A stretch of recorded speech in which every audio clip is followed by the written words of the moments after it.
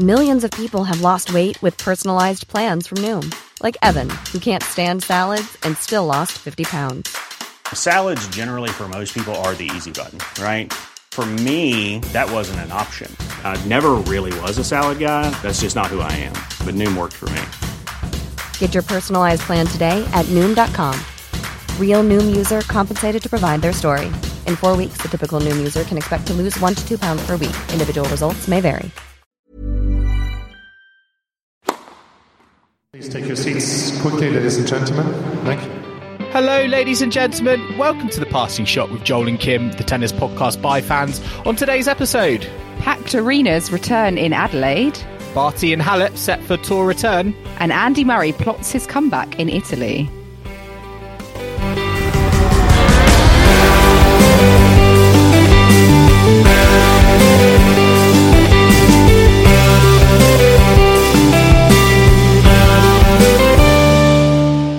Kim, the tennis is just around the corner. We've had this pause. The players have gone through their quarantine, mostly successfully, in Melbourne, and we're really going to be, coming into the thick of it in terms of the tennis. 6 tournaments over the next week. It's truly going to be all the madness and mayhem all in Melbourne, and it's going to be absolutely fantastic. I can see you doing a little dance on the screen. This is your celebration dance. The fact that tennis is, I think, well and truly arrived now, and we can now, I think, just after all of the sort of things that have happened over the last kind of few weeks with, as I said, the players in quarantine, all the kind of things kind of going on around that. Now we can firmly focus on the tennis.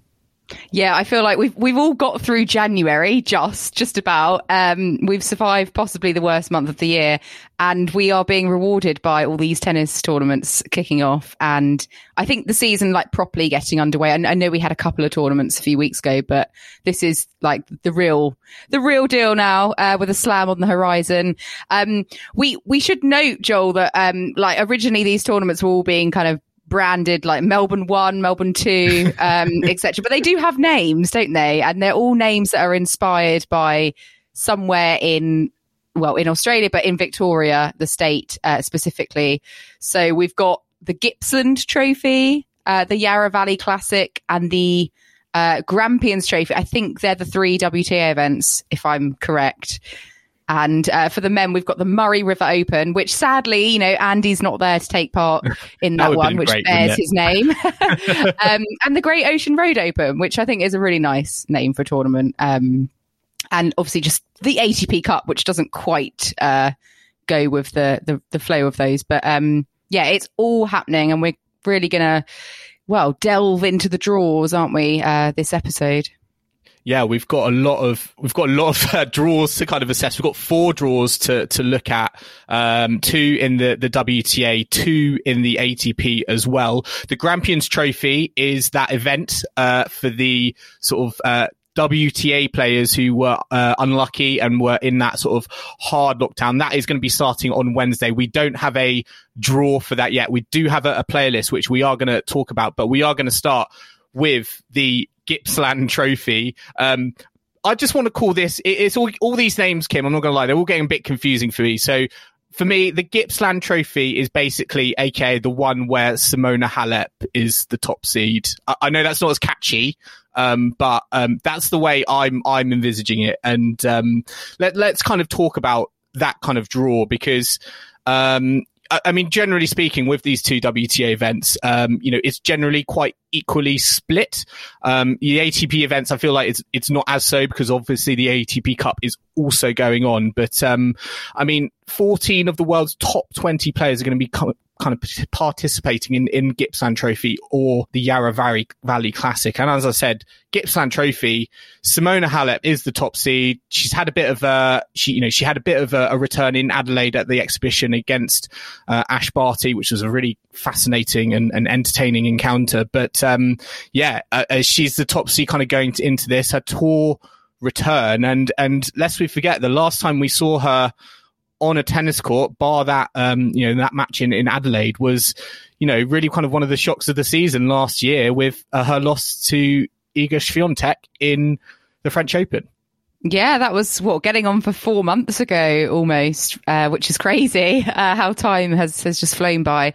But yeah, it's her first tour match back. She's got a decent first few rounds, I would say, but she is actually due to face Iga Swiatek in the quarterfinals if the seeding goes to plan. So that'll be a fascinating encounter if they do meet again, so soon after that French Open match. But I mean, it's early days, isn't it? I know, she was playing Barty in that exhibition, but it seemed in decent form, but it's very difficult to know, isn't it? Like, first tournament out, what everyone's going to be, what form they're going to be in. For me, I would say Sabalenka is probably still the one to watch from that top half, just purely because of the kind of sensational streak that she's been in, having claimed the title a couple of weeks back in Abu Dhabi. She's on a 15-match winning streak. She's got a decent draw. I think she's going to continue this week, I have to say. I think she might be my pick for the title. Yeah, I mean, Sabalenka is definitely, I think, going to have a big say in who comes out of that top half. I still feel like you can't really argue. It's hard to still argue against Simona Halep. I'd love to see that rematch. I think all fans, to be honest, would love to see that rematch with Iga Swiatek, because that would be a really fascinating matchup to see, how Halep, how Halep bounces back from that, that French Open shot, what Swiatek can do. And that's, again, another question that's really kind of fascinating. I think, with this draw, the fact that it's such a high quality field, and Iga Swiatek will want to prove that she belongs. And, again, she's got, I think kind of a decent enough route. But, I'm looking at that sort of Simona Halep Swiatek as one of the potential marquee matches to kind of open up this tournament. Just talking about Simona Halep, actually, because she tweeted earlier this week to say, it was 7 years ago she made her top 10 debut, and 346 weeks later she's still there. And I think obviously we know Halep is a fantastic kind of competitor on a tennis court. And I think we actually forget how consistent she's been in, and how much of a mainstay she's been in the top 10. We've obviously had, there are players who, go through ups and downs or suffer injuries that kind of take them out of competition, but really kind of, it's amazing and a real kind of achievement, I think, for Simona Halep to, be able to say, she's been in the top 10 for that long. 'Cause that is really impressive. I mean, 7 years, there's no, in my book, there's no reason why it couldn't go to a decade in the top 10. And that would really be something, wouldn't it? Yeah, she is a very reliable player. Like, she doesn't have sort of months where she goes, has a terrible run of form. She is very consistent, and obviously that's paid dividends with 7 straight years in the top 10. And I suppose a bit like Rafa, who's had 15 years or so of being, in the top 10. And it's mad when you think about it. And perhaps it is an overlooked achievement. So yeah, I mean, happy 7 years to Simona for being in the top 10. And talking of the top 10, we've got a whole host of former top teners in this draw who perhaps could cause could raise a few eyebrows, could cause a few upsets. Early stage of the season, everyone's kind of coming out of quarantine and we don't really know what to expect. So if we look at the bottom half of the draw, obviously Osaka heads up that bottom half, Svitolina as well. They're the top 2 seeds in that half. But you've also got Jo Konta in there. Literally don't know what to expect from Jo. She could play Bernarda Pera in Jo's first match, which I know has been a bit of a troublesome opponent in the past for Jo. Kim, I know it well. I watched her lose. I watched her lose to her. I think I'm pretty sure she lost to her at the US Open. I was like front row for that. I hope that that's not obviously not the case, but yeah, it really is kind of curious to see how Jo kind of gets on. She's got a bye, so she's got a little bit more time, I guess, but it'll be fascinating to see how she does, and I'm sure she'll want to kind of make her mark early on, and who knows to kind of see where that takes her. I mean, looking just a bit above her in that sort of third quarter, I mean, you've got Svitolina, you've got Mertens, and then you've got a whole host of players who I feel like have been there and been up there in terms of the rankings, but are kind of sort of drifted back down a little bit like Yelena Ostapenko, Caroline Garcia. You've got Petkovic as well. I mean, that quarter for me feels quite up in the air. I feel like as you said, there could be quite a few upsets potentially lurking there. Yeah, exactly. And we've also got Katie Boulter as well from a British perspective in this sort of bottom section. She opens against Anna Kalinskaya, which potentially winnable match. Second round could be against Coco Gauff though, which would be really interesting. So looking out for what Boulter's going to do, as well as obviously Jo Konta and all the other big names. It's obviously loaded with names and such a high quality field. So obviously very excited for it.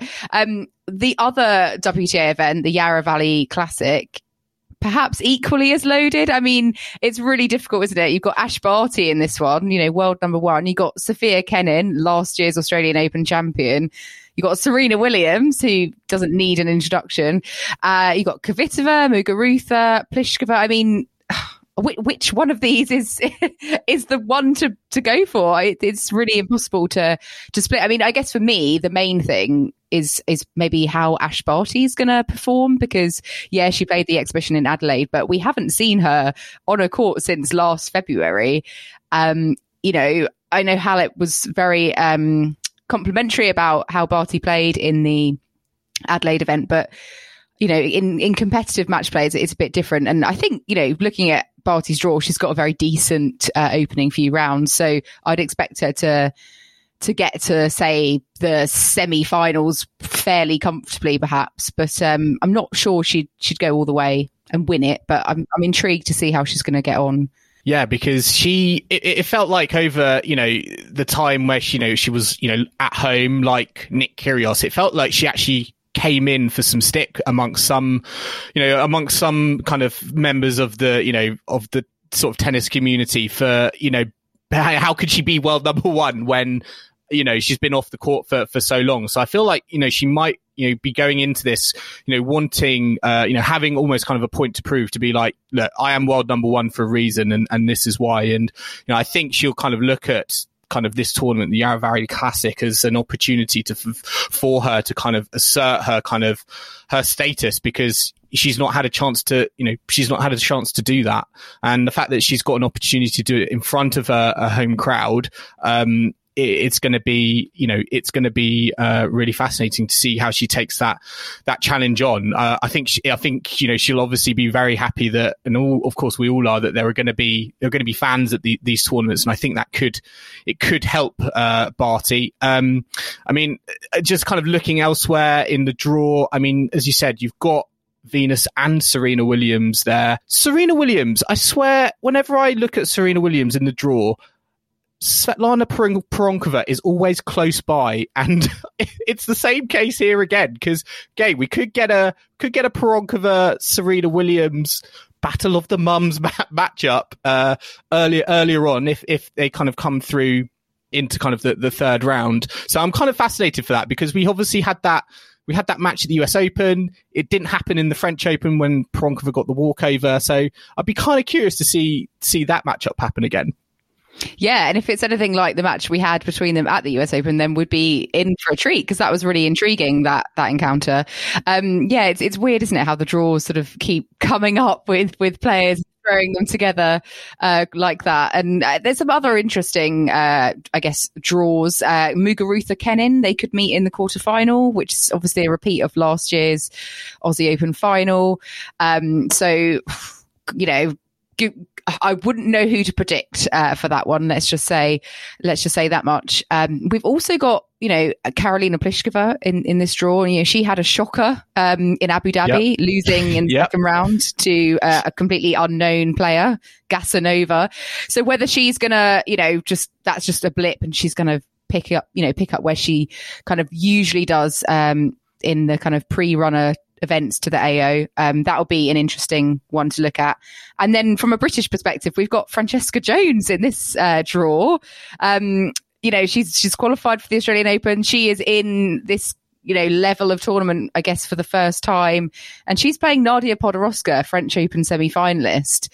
So I mean, I'm really intrigued to see how she's going to get on with that one because, Podoroska's good, but I would say Fran Jones is in with a shout for that one because, I mean, Podoroska, yeah, great, got to the French Open semi, obviously deserves to be up there, but I wouldn't be, maybe I'm mad for saying this, but I wouldn't be surprised if Fran Jones pulled off an upset. Or am I just wishful thinking? No, I'm completely with you. I think she's got a chance there. I certainly think it's winnable. Yes, I know Podoroska got to French Open semi-final, and I feel like both those players will go onto that court feeling like they've got a point to prove. I feel like, Podoroska now is in this phase of, we know her as this French Open semi-finalist. Is that all we're going to know? Is that all we're going to know about her, basically? And I feel like this is the moment where she's going to want to say, no, actually, I can be much more than just sort of a, one moment in time. And she'll kind of, I think, look at, these tournaments and this year generally, I think, as an opportunity to kind of assert herself on the tour. But, equally from, Fran Jones's perspective, she came through qualifying in the Middle East for the main draw of the Australian Open, put her on the map with a lot of British fans. And again, I think she will want to kind of show, what her tennis game is about. And, she's a really exciting talent and she's got, an absolutely kind of fantastic kind of game on the tennis court, and she'll want to show it. I know this is a completely new experience for her, and I'm sure, she's taking in absolutely kind of every moment as it comes and almost kind of savoring it. I just hope that, when she steps out on the court, she's ready to kind of, she's not overawed by the occasion. She's not overawed by, playing someone who was in a semi-final of a Grand Slam last season and is able to kind of, showcase her game. So, I'm excited. I'm excited for that. I mean, we've also got, Zvonareva in there, 2-time Grand Slam semi-finalist. Sam Stosur as well. I always love seeing Sam Stosur in the draws because, she's such a fan favorite, isn't she? And kind of seeing her in front of Australian crowds, it's always kind of great. It's always kind of great to see. So yeah, I mean, just kind of looking again as well. I mean, let's just talk quickly, I think, about Kenin because Australian Open winner, Australian Open champion last season, second seed here. Again, we're not really talking much about her. What's your kind of view on, what's your kind of take on Kenin? Yeah, it's tricky because I could see her winning this event, but I could also see her having another sort of slightly shocking result. I was just thinking about when she played Sakari recently and kind of lost 10 games on the trot. Yes, of course. So I was kind of thinking, I just don't know. I don't know what to expect. So I haven't gone for her.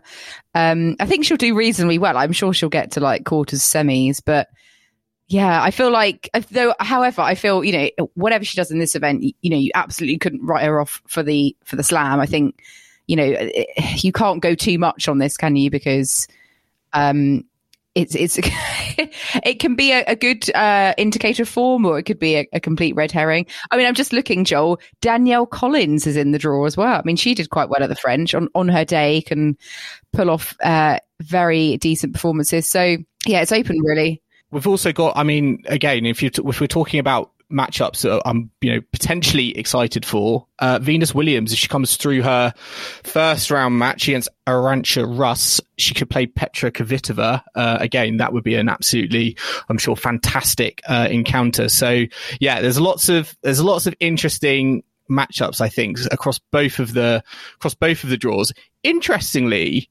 Kim, there are a few players who, because obviously there's doubles as well going on.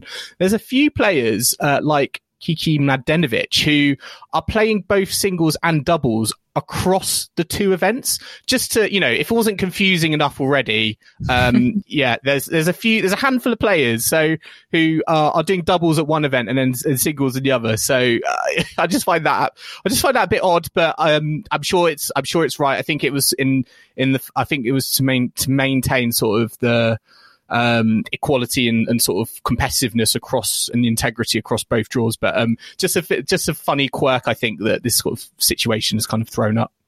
I'm sure that'll be a quiz question in the future. Who played 2 tournaments in the same week? And then we'll all remember that they were actually in the same place. Yep. So it wasn't quite as extreme as it sounded. But let's have a bit of a prediction session then, Joel.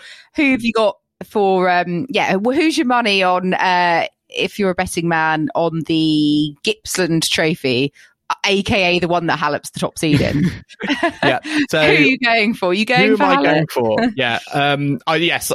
Very plainly speaking, yes, going for Simona Halep. I've got a final between Halep and Svitolina, and then I've got Simona Halep coming out on top. I just think, kind of watching a little bit of Halep Barty in Adelaide, I think having that break has done her a world of good. She looked very good on the tennis court, and it's hard to say no. It's hard to kind of not back her, really. And even if, she does come up against Swiatek, I think she's got, fantastic sort of mental strength. I think she'll be able to kind of overcome that. I know there's going to be sort of bigger challenges along the way, but yeah, I'm certainly backing Halep for Gippsland Trophy. What about you?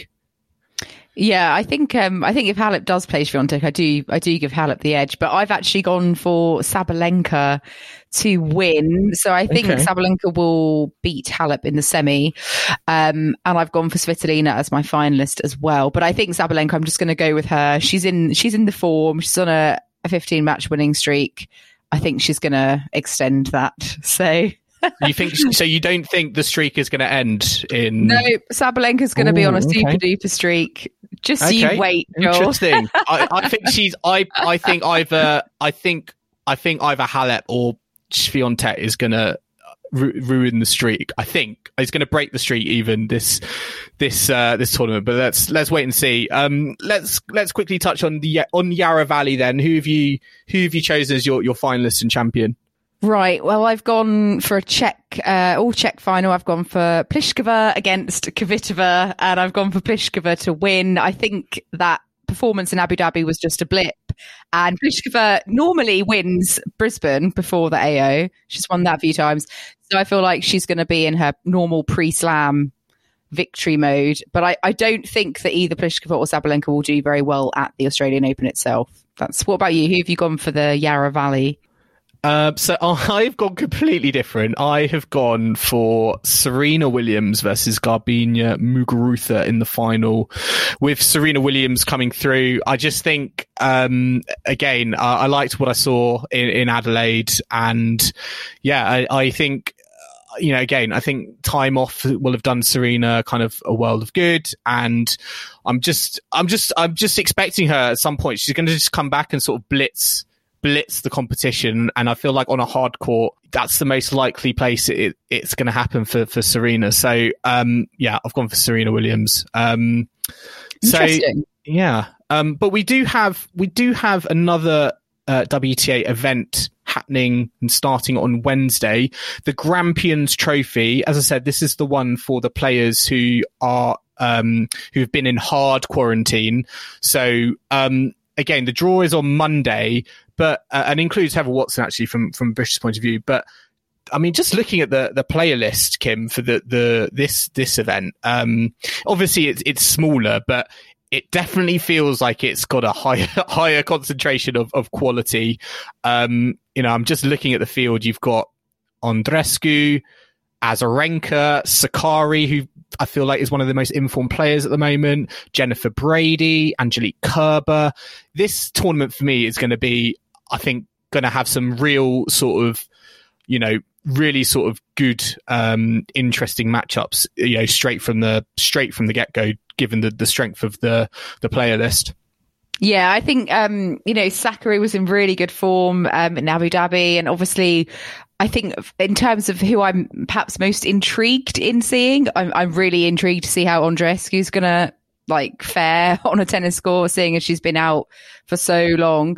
And also Azarenka, Bencic, we know on their day, those players are absolutely, unplayable sometimes. So, it's really full, this one. And we don't have a draw yet, but just from the entry list, we know it's going to be almost or just as fascinating as the other two. So Grampians Trophy, we will be covering in our next catch up, all the kind of results from that one. But yeah, Andreescu, big, very much. I think there'll be a big interest in seeing how she is when she steps back onto that court. She's not played a match since, I think, the WTA finals in October 2019, which is pre-pandemic. Yeah, yeah. Wow.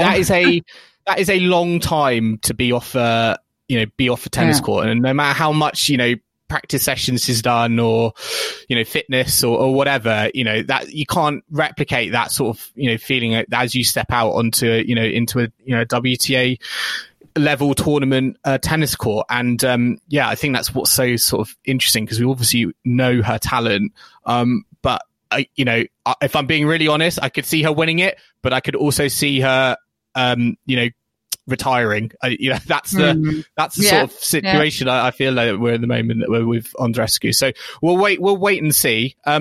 Let's move on to the ATP events.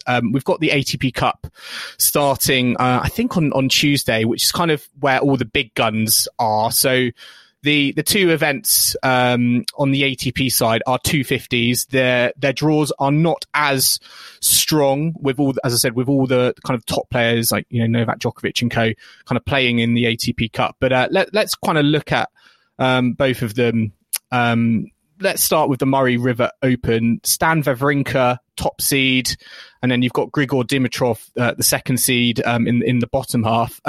Just talking about Stan Wawrinka, because it came out this week actually that he had tested positive for coronavirus over Christmas, and he effectively said that it completely, well, in his own words, completely lost my off-season work. So it sounds like he potentially might be coming in a little bit undercooked into Melbourne, which it'll be interesting to see how that sort of impacts him on a tennis court, whether that makes him more prone to an upset. But an interesting for it to come out now and not obviously come out at the time. It'll be interesting to see how he fares. Yeah, I don't think we can expect too much, because from what from the gist of what he was saying, that he did actually have he did feel fairly unwell and was pretty tired, and that's been going on for quite a few weeks and having some symptoms. And I wouldn't expect too much as a result, which is a shame, because we all love to see Stan, especially at the AO. He's obviously former champion there, so I don't expect too much, but we'll see. But we've also got Nick Kyrgios in this event, who also hasn't played since, I guess, this time last year. He's obviously been quite active on Twitter, but he's been saying that he feels completely mentally refreshed and ready to go again. So perhaps this whole last year has, I don't know, changed his attitude in such a way that on court he's going to be a different beast entirely. He could interestingly face Bernard Tomic in the second round. Kim, I feel like even though he's mentally refreshed, he might be a changed man. If there is a moment, if there is one match, I feel that could go all completely out the window. It is that match against Bernard Tomic. That would be, I think that could be an absolutely, it could be a car crash. It could be entertaining. I don't really know what you could expect for it if it does happen. I'm sort of praying it does happen, to be honest, because I just think it would just be an absolute laugh. Well, we'll see about that. But interestingly, we've also got Thanasi Kokkinakis in a draw for the first time in, I think, forever. Yep. He's on protected ranking, so it's really nice to see him back, because he's had such terrible struggles with injury. And we've got Felix Auger-Aliassime in there. I mean, is he going to get to another final and not win? I mean, Casper Ruud's in there. So it's a very interesting field, despite, obviously the big guns not being there. British perspective, we've got Cam Norrie and Dan Evans in this event. Dan Evans is the 8th seed. So he'd be scheduled to meet Coric, I think, in the quarters. So I think Dan, could be on for a good week, possibly. Norrie as well. I mean, obviously did well in Delray's. Obviously got some good form at the moment. I think both of those players will be kind of looking at this draw, thinking, they've got an opportunity here.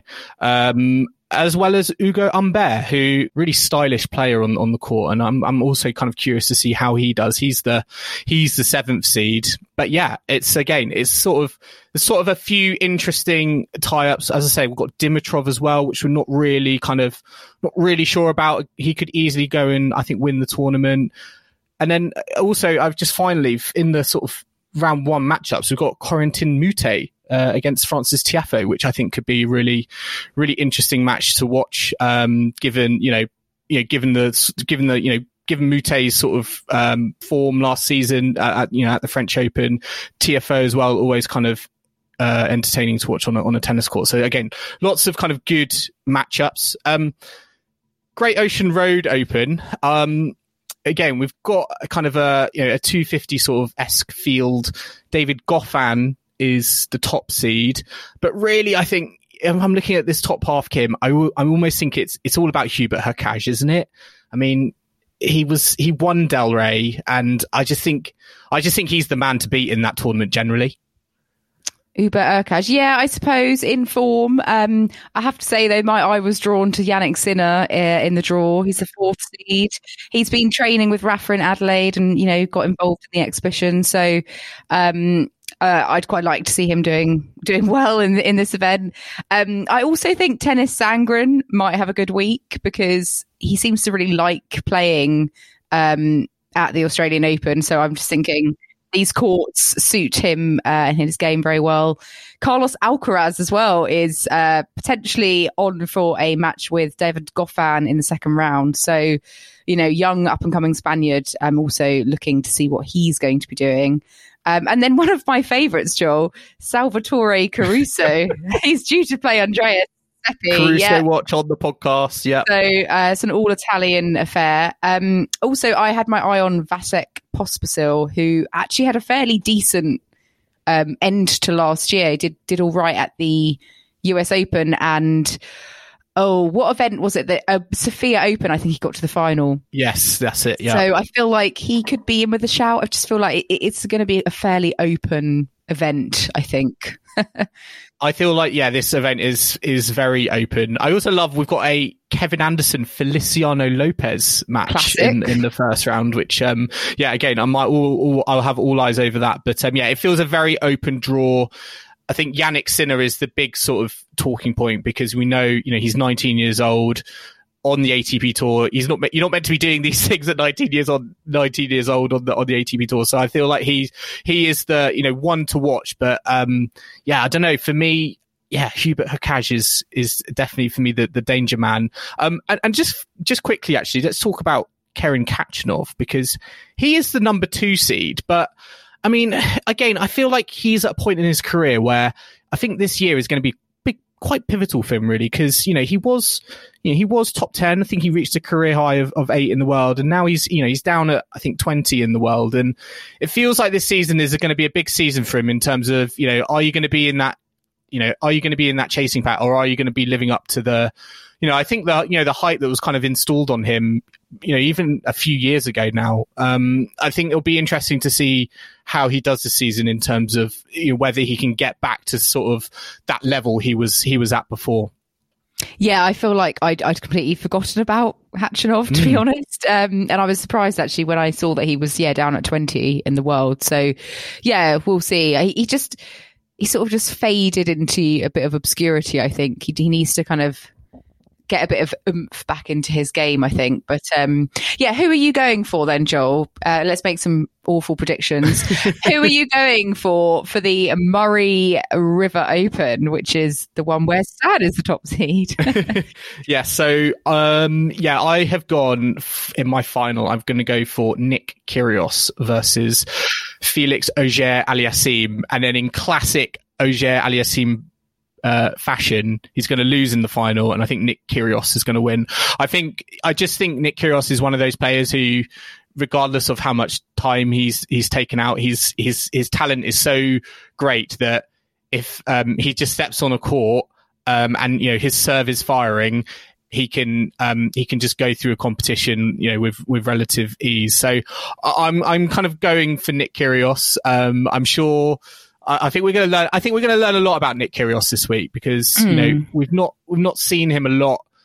Well, we've seen him a lot on Twitter, but we've not seen him a lot on a tennis court. And I'm interested to see how what his mindset is when he is out there. What about you? Yeah, I've gone slightly different, I have to say. I've gone for a Taylor Fritz, Ugo Humbert final. Okay. Not entirely sure why with regards to Taylor Fritz, but I just felt like, I just thought he's one of those players that's going to do like reasonably well, get to a final. I was just going to say Fritz versus Humbert. That does feel like a 250 final. Yeah, exactly. Like, for years to come. So, yeah. So you've gone Pospisil Sangrin. I've gone in that tournament. I've gone Hurkacz Sinner, with Hurkacz winning.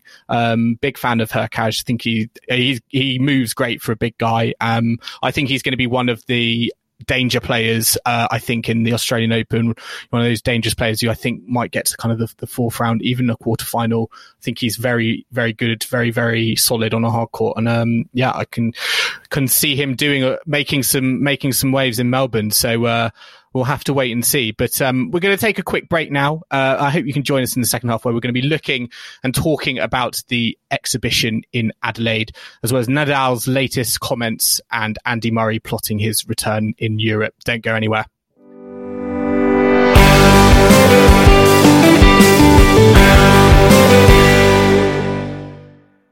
This is the Passing Shot. You're joined by Joel and Kim, and we're going to be doing another Passing Shot quiz. I know you've been looking forward to this part of the show because earlier in the week on the quiz show Mastermind, there was a big Rafael Nadal fan who, he had his whole round of Rafael Nadal questions. Now, we're not going to put all of them in this part of the podcast. There's quite a few of them, but we are going to be putting them at the end of the show. So any Rafa fans or any listeners who want to test their Nadal knowledge, Kim is going to quiz me on all of the questions that came up to see how I do. So if you listen past the end of the episode, you can hear it. But in the meantime, we do still have a quiz question, and it is actually going to involve me quizzing you, Kim, on Simona Halep. We spoke earlier about Simona Halep being in the top 10 consistently for the last 7 years. So my question for you is, when she first entered the top 10, which was the 27th of January 2014, can you name me the other 9 players who were in that top 10?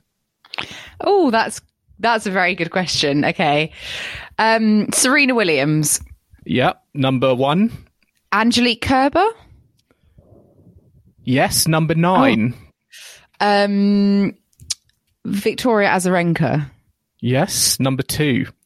Petra Kvitova. Yes, number 6. I want to say Maria Sharapova, but was that when she was maybe on her ban? Maria Sharapova.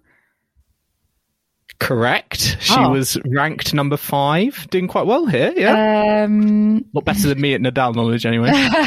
Would Venus have been? No, I think Venus probably wouldn't have. Gosh, 2014. Oh my lord. I can't think of any tennis players. To be honest, you have got all of the, I'd say, big names. The other names are obviously they're famous players, but they're the harder to get ones. I think there'll be another Russian or another Czech player, perhaps. Oh, would Pliskova have been in there by this point? Nope. No Pliskova. Oh, Radvanska. Yes. Yep. Number 4. Agnieszka Radvanska. Oh, Wozniacki. No, incorrect. Yeah. So there's 1, 2, 3, 4. I think there's 3 or 4 left. Right. Is there another American player, perhaps? No. So I was looking for Na Lee. Oh, Lee Na. No, I think it's Na Lee. Her first name is Na, surname is Lee. But you say Lee Na, don't you? Oh, okay. Anyway, okay. I know who you mean. Linar, Sara Irani. Oh. Was number 7. Would Sabulkova be in there? Nope. Okay. Yelena Yankovic. Oh, yeah. Okay. Yeah. And did you say Petra Kvitova? I think I did, yeah. Okay. Well, he got everyone else, but yeah. Oh, okay. So Williams, Azarenka, Linar, Radvanska, Sharapova, Kvitova, Irani, Yankovic, Kerber, and Simona Halep. Fair dues. So, yeah. Wow, that was a lot of quizzing. I'm quizzed out. I need a cup of tea. Right. We've got a mailbag question though, Joel, which has come in. So yeah, this is a really cool question actually. This is from Jonathan, who sent it in. Following Naomi Osaka investing in a women's football team, North Carolina Courage, if you were rich and had a big pot of money, what professional sports team outside of tennis would you invest in and why? Ooh. That's a really good question. That's quite tricky. Did you see this news story? Yeah, because Osaka, has invested in I think like a top flight sort of women's professional team in America. Obviously she's like the highest paid sportswoman, I think, in the world at the moment. So she's obviously got, money to kind of, to spend. If I was in this sort of similar situation, the team I would invest in, I have to go local, Kim. I've got to invest locally in my local football team, Wycombe Wanderers.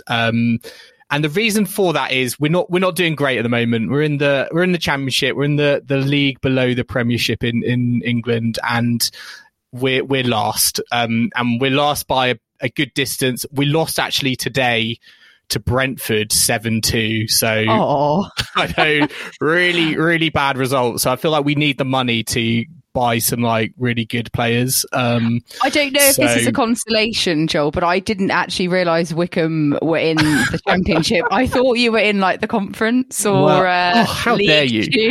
How dare you? Maybe you will be soon. Probably, to be fair. Yeah. Blimey. Oh gosh. Well, no, that's admirable. You're helping support your local entity. I don't really. My local football teams aren't really anything to for me to write home about, perhaps. But I couldn't really think for this one. I just was thinking, who do I support or who do I like? And I was like, I like the Spanish football team, but I don't think they need my money. Not that I have any, but Real Mallorca, perhaps. Used to work right next to the stadium. AFC Wimbledon, I don't know. Or I was thinking other sports, like let's get away from football. Maybe like British swimming. Like I'm a big swimming fan when it comes to the Olympics. So I'd maybe support our guys in that and girls. I don't know. It's a really tricky one. I never had to think about that before. So good question. Let's get back to the tennis. Let's talk Adelaide. We've mentioned it a bit earlier, the exhibition, a day at the drive.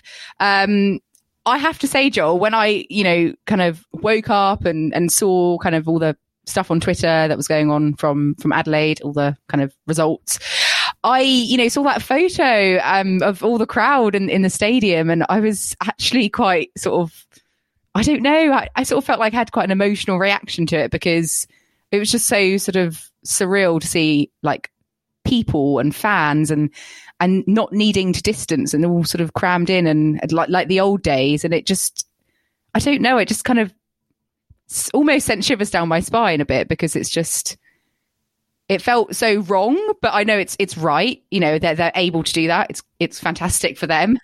For anyone out in Australia, they've done, such a tough, such tough restrictions to achieve, like zero local transmission of the virus, and they deserve to be able to do this. But I just, it's just, I don't know. I had quite a weird reaction to it. I think, I don't know if you had that as well.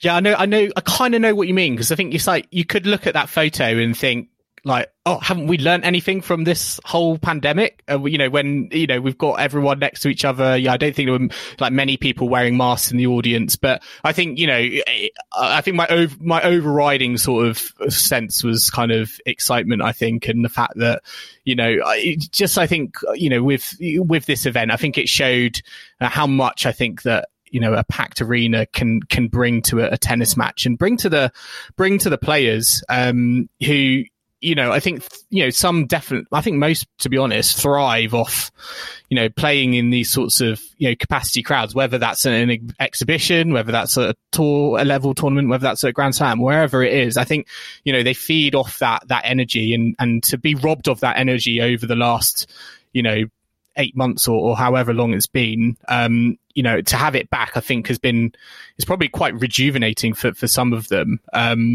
Because, let's kind of talk about some of the, the matches that went on, because it kind of got off to a bit of a funny start, because Novak Djokovic, who, I think a lot of the crowd were, obviously expecting to see on the tennis court, was announced to have pulled out of a day at the Drive because of, I think what was described as excessive blisters on his hand, which was the first I'd have heard of it. I think it sent, some sort of, some fans into, does this make Djokovic a doubt for the Australian Open? What does that mean? But I don't think it's not that level, because he then decided to kind of come out for the second set, against Jannik Sinner, swapping back in for Filip Krajinovic. And he said that the reason he did it was, he saw a capacity crowd and he felt he just had to be out there. And for me, it just shows, I think, the energy that, having a crowd brings, to the point that, Djokovic wasn't going to play it. And then he was like, I saw that crowd, I saw how involved they were. And he was like,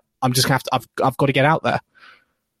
Yeah, it's interesting. I just like the fact that he came on like halfway through the match, essentially, and as you do. But yeah, I mean, fair enough. I'm sure those blisters are probably, if they'd been really, really, worrisome for the AO, he probably wouldn't have come on. But yeah, I mean, I don't think I wouldn't worry too much, perhaps, for Novak fans. So yeah, we had that going on. We had Rafa playing Dominic Thiem. Rafa won that one 7-5, 6-4. I mean, can't read too much into scorelines, but we also had Serena playing Osaka. Serena won that on the third set, like match tiebreak, and Barty playing Halep, which Halep won on the match tiebreak. So yeah, I think the overriding kind of theme was that everyone was very much happy that there was a big crowd and it was sort of a nice atmosphere, and it went down fairly successfully, which I'm sure the organisers were very pleased about as well. And interestingly, Rafa was doing an interview with ESPN actually about kind of the quarantine conditions and Novak as well, and everything that's been going on, all the controversies with the different types of quarantine, the Adelaide conditions versus the Melbourne conditions, and the hard quarantine in Melbourne conditions. And I think, he made some interesting points, I suppose, because, they were sort of asking him his perspective on, a lot of perhaps the players moaning about the Adelaide conditions being better than their conditions. And, he was kind of making the point that, yes, we do have better conditions than like everyone in Melbourne, but in Melbourne, there's also differences between people in Melbourne. Like some players have better rooms than others. So it's kind of like, there's almost like a scale of privilege, and perhaps those players that are complaining about the guys in Adelaide, they maybe need to check their own privilege and think about, actually, there are some who are even worse off than them. Are they complaining about the ones who are doing, worse or having worse conditions than they're in? They're just thinking about who's better off than them, but also think about those that are worse off than you, to kind of put it into a wider perspective, which I thought was quite interesting, because even like for us, we're going through lockdown at the moment. We might look at people in Australia being like, oh, they're so lucky, able to go out about their business. But it's like, there's people worse off than what we're going through in London. So you can always, I guess, compare both above and below you, but without negating anyone's, he's not trying to, I don't think he was trying to negate the fact that people were complaining. I think people still have a valid reason to complain about the Adelaide quarantine conditions being better. But I guess it's just, there's always going to be people who are better and worse off. I don't know, it doesn't make it right, but yeah, it's tricky. It's just a fact of, it just feels like it's a fact of the, the situation we're in. And, it was quite an interesting, insight, because he also kind of addressed the sort of, Djokovic sort of, suggestions to Tennis Australia, with a kind of, not head on, but he kind of said, along the lines of, some need to make public all these things they do for others. Some of us do it in a more private way without having to publicize everything. So, of course, that, the media were kind of talking about this as a criticism, of Novak Djokovic. But to be honest, I think for me, it just kind of shows that, players out there just like to go, they just, very plainly speaking, they just like to go about, doing the same thing in different ways. And, I think, when we kind of look back on the kind of the legacies, I think, of Nadal and Djokovic, I think, Djokovic, I feel, is definitely a more sort of outward and expressive person in terms of his actions, whereas Nadal is, I think, a little bit more discreet. They might be, helping the same cause, but they're just kind of going about it in a different way. So I think it was kind of interesting also to kind of to hear that, come from Nadal, because he doesn't normally kind of get, I think, embroiled in these sorts of issues. So it was kind of interesting to see him kind of talk about that in the interview. Yeah, I mean, some people always shout louder than others. Their objectives might be the same, but they'll just go about it in different ways. We all have our own way of working and communicating. So I think Rafa's never been the sort of person to kind of like publicly try and like stir anything so I like that's where he's coming from. But yeah, it's quite an interesting interview. And we were just saying, weren't we, like, I think last week or 2 weeks before, that, we hadn't really heard from Rafa on this whole issue. So, we've kind of got his 2 pence worth. But yeah, just before we finish up, Joel, we've had an announcement, I think today, about the Australian Open and how many fans are going to be allowed in, to the tournament. I think it's going to be about 30,000 people per day. And then for the last 5 days, it'll be 25,000 people per day.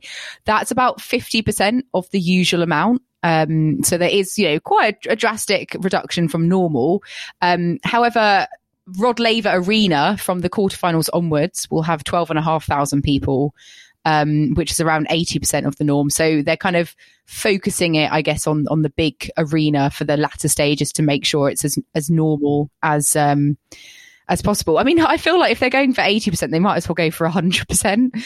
But it's just going to be, it'll be interesting just seeing people at tennis compared to the zero crowds that we had at the US Open. Yeah, so, and it'll be interesting, I think, to hear, I think, from the players, whether this changes the atmosphere. I know because I feel like the atmosphere will be different. I don't think it's going to be the same. It still could be a special atmosphere, but it might be special in a different way. And I'll be interested to kind of hear how I think the players sort of describe that feeling on court when, they know they're not, there are fans there, but it's not it's not going to be a completely packed crowd.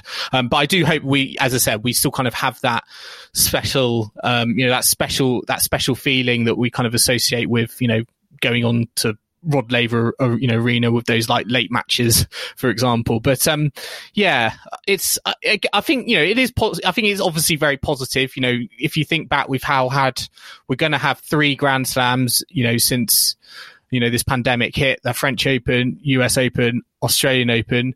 Capacity has obviously increased each time. We've got to go back to US Open. There was absolutely no public in attendance there. It will be interesting to see how whether we can kind of maintain this. I think this upward curve as we go from Grand Slam to Grand Slam, because if it still feels like with I know obviously the French Open is next, but for example with Wimbledon, it still feels like we're not going to recording this from London. It doesn't. For me, it still doesn't feel like we're going to be at 100% by the summer. And I think we have to, look at these situations, I think, in isolation of the, the country and the surroundings that they're in, and, still take it, I think, by slam. Although it's a positive sign, I don't necessarily think, this is always going to end up at the, on a straight curve, straight up. I think it could be up and down, I think, over this season. Well, at the moment, Australia would be like the only place, and New Zealand, that could host fans, I would imagine. I mean, there might be like minimal people at Wimbledon, but I really don't expect there to be many, which is very sad to say. But, you know, my motto is expect little and be, I don't know, over pleased when things actually go right for once, maybe.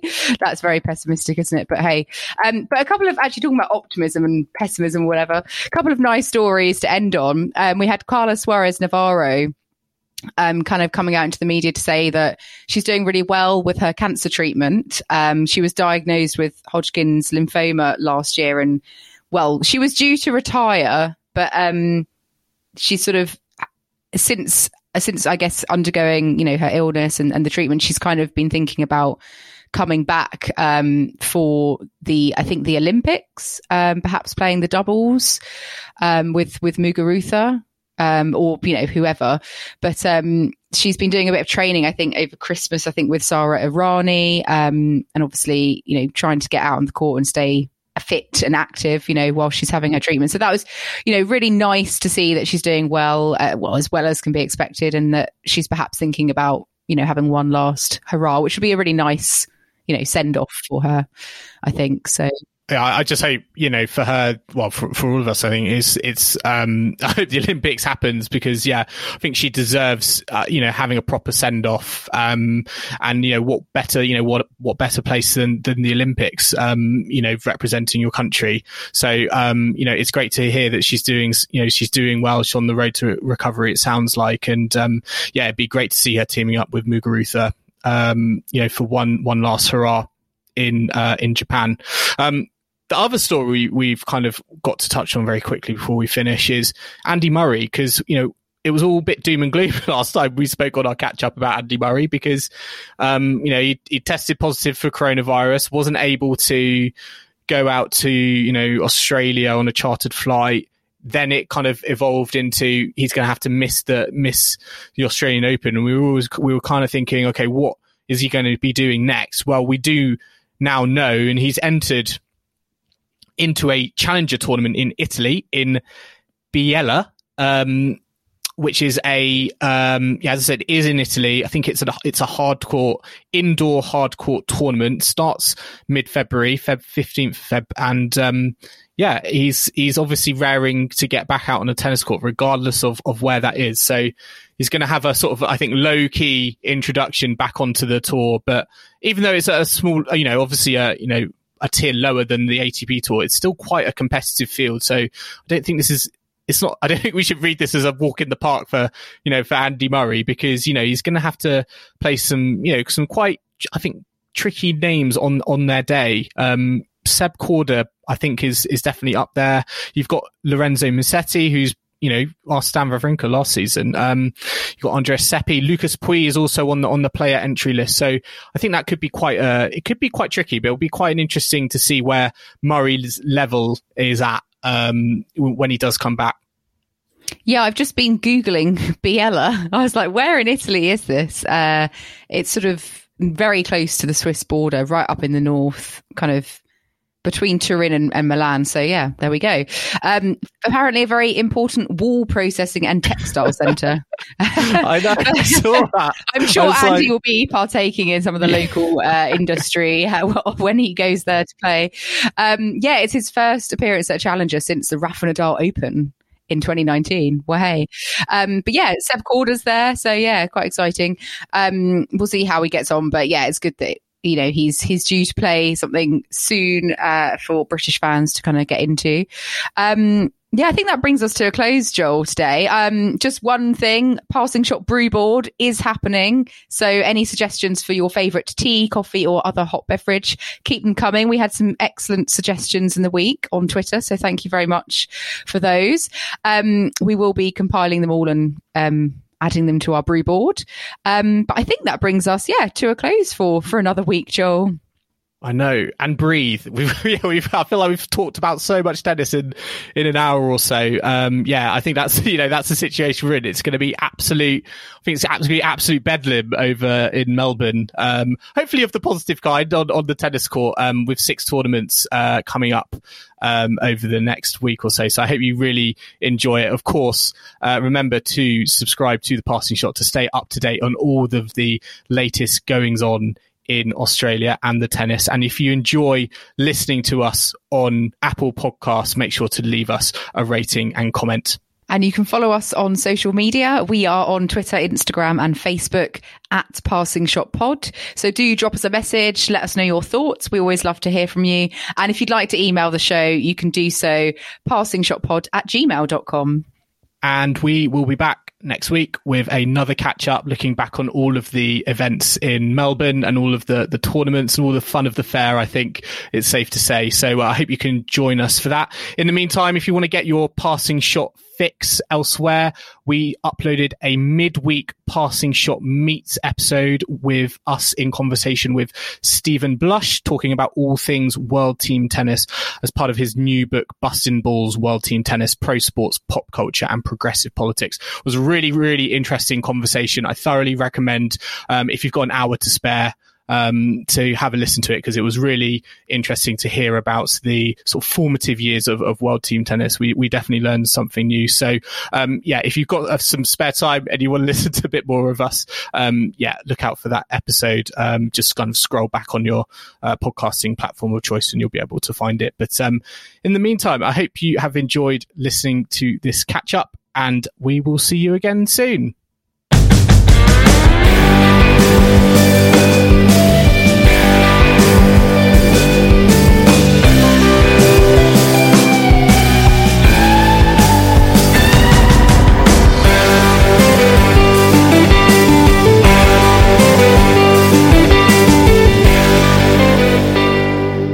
Really excited about this because there's a quiz show on television in the UK called Mastermind, where you have a specialist subject, and one of the contestants this week chose Rafael Nadal.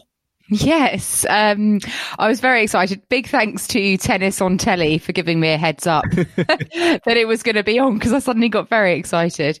And I'm going to give you the questions because I already played along. I was shouting out at the telly when the gentleman in question was answering his question. So I'm going to give you a Rafa quiz. So any Rafa fans listening, get ready, because if you didn't watch it, then here are the questions. So Joel, they're quite long questions.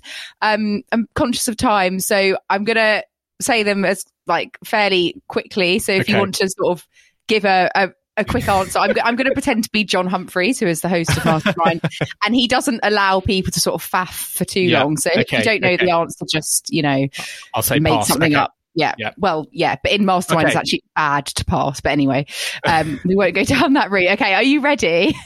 Okay, I'm ready. Okay, right. Number 1. When Nadal started playing tennis at the age of 4, he was coached by a family member whom he describes as the toughest of tennis coaches and usually the last person in the world to offer me consolation. What was his name? Uncle Tony. Well, yes, Tony Nadal, but okay, Tony Nadal. Uncle Tony, yeah. Number 2, at the age of 18, Nadal helped Spain defeat the USA in the 2004 Davis Cup final by winning his singles match against an American player who was ranked second in the world at the time and had beaten him at that year's US Open. Which player was it? I think it's Andy Roddick. Correct. Number 3, Nadal's first ATP Tour match against his great rival Roger Federer was in 2004, and he won it in straight sets. At which tournament? Oh, that's a good question. I want to say Rome. No, it was Miami. So, yeah. That is a good question. Okay. Number 4, in his autobiography, Rafa, My Story, Nadal names a golfer as the closest I've come to an idol and says it's because of his clear-headedness, his determination and his attitude. Which golfer? Oh my God. Jose Maria Olazabal. That's the only Spanish golfer I know. Okay, I don't know who that person is, but no, it was Tiger Woods. Oh God. Yeah, not a Spanish golfer. Oh no. Unfortunately. Okay. What is the name of Nadal's hometown on the island of Mallorca, where he opened a tennis academy in 2016? Pass. Oh, that's Manacor. You should know that one. Every time it comes up when Rafa's like warming up, it says Manacor, Mallorca, Spain for his, origin. But anyway, next one. I've lost count of what number this is, but here we go. The phrase Nadal uses for his feeling on winning his first Wimbledon title in 2008 is also the title of the chapter in his autobiography, which describes the decisive fifth set of the final. He called the feeling an invasion of the what? Oh my God. Don't worry, I didn't get this one either. An invasion of the senses? No, it's the purest joy. Oh, okay. Yeah, it's a bit of a rogue one, that one. Okay. Right, next question. In 2010, Nadal appeared as Shakira's love interest in the music video for one of her songs. Oh. What's the title of the song? Oh, yes.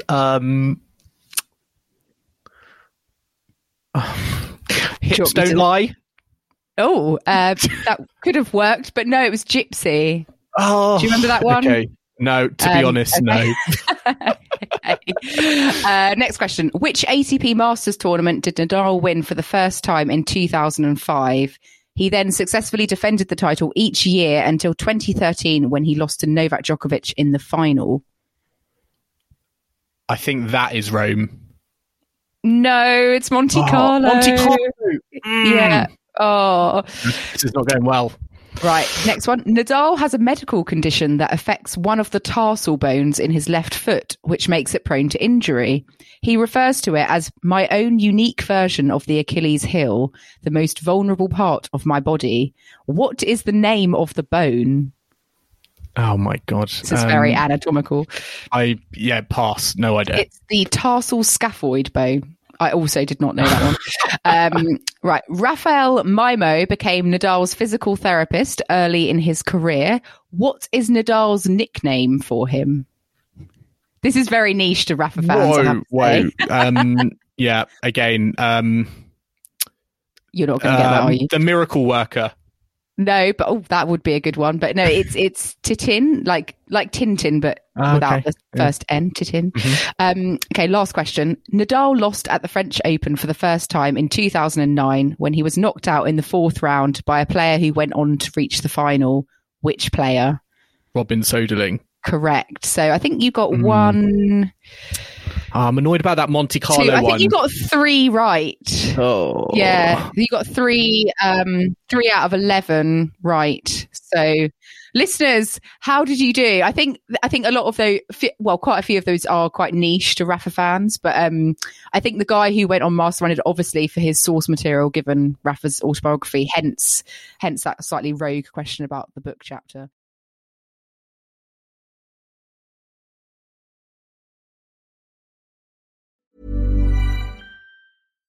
Hi, I'm Daniel, founder of Pretty Litter. Cats and cat owners deserve better than any old-fashioned litter. That's why I teamed up with scientists and veterinarians to create Pretty Litter. Its innovative crystal formula has superior odor control and weighs up to 80% less than clay litter.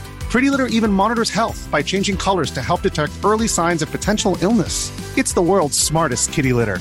Go to prettylitter.com and use code ACAST for 20% off your first order and a free cat toy. Terms and conditions apply. See site for details.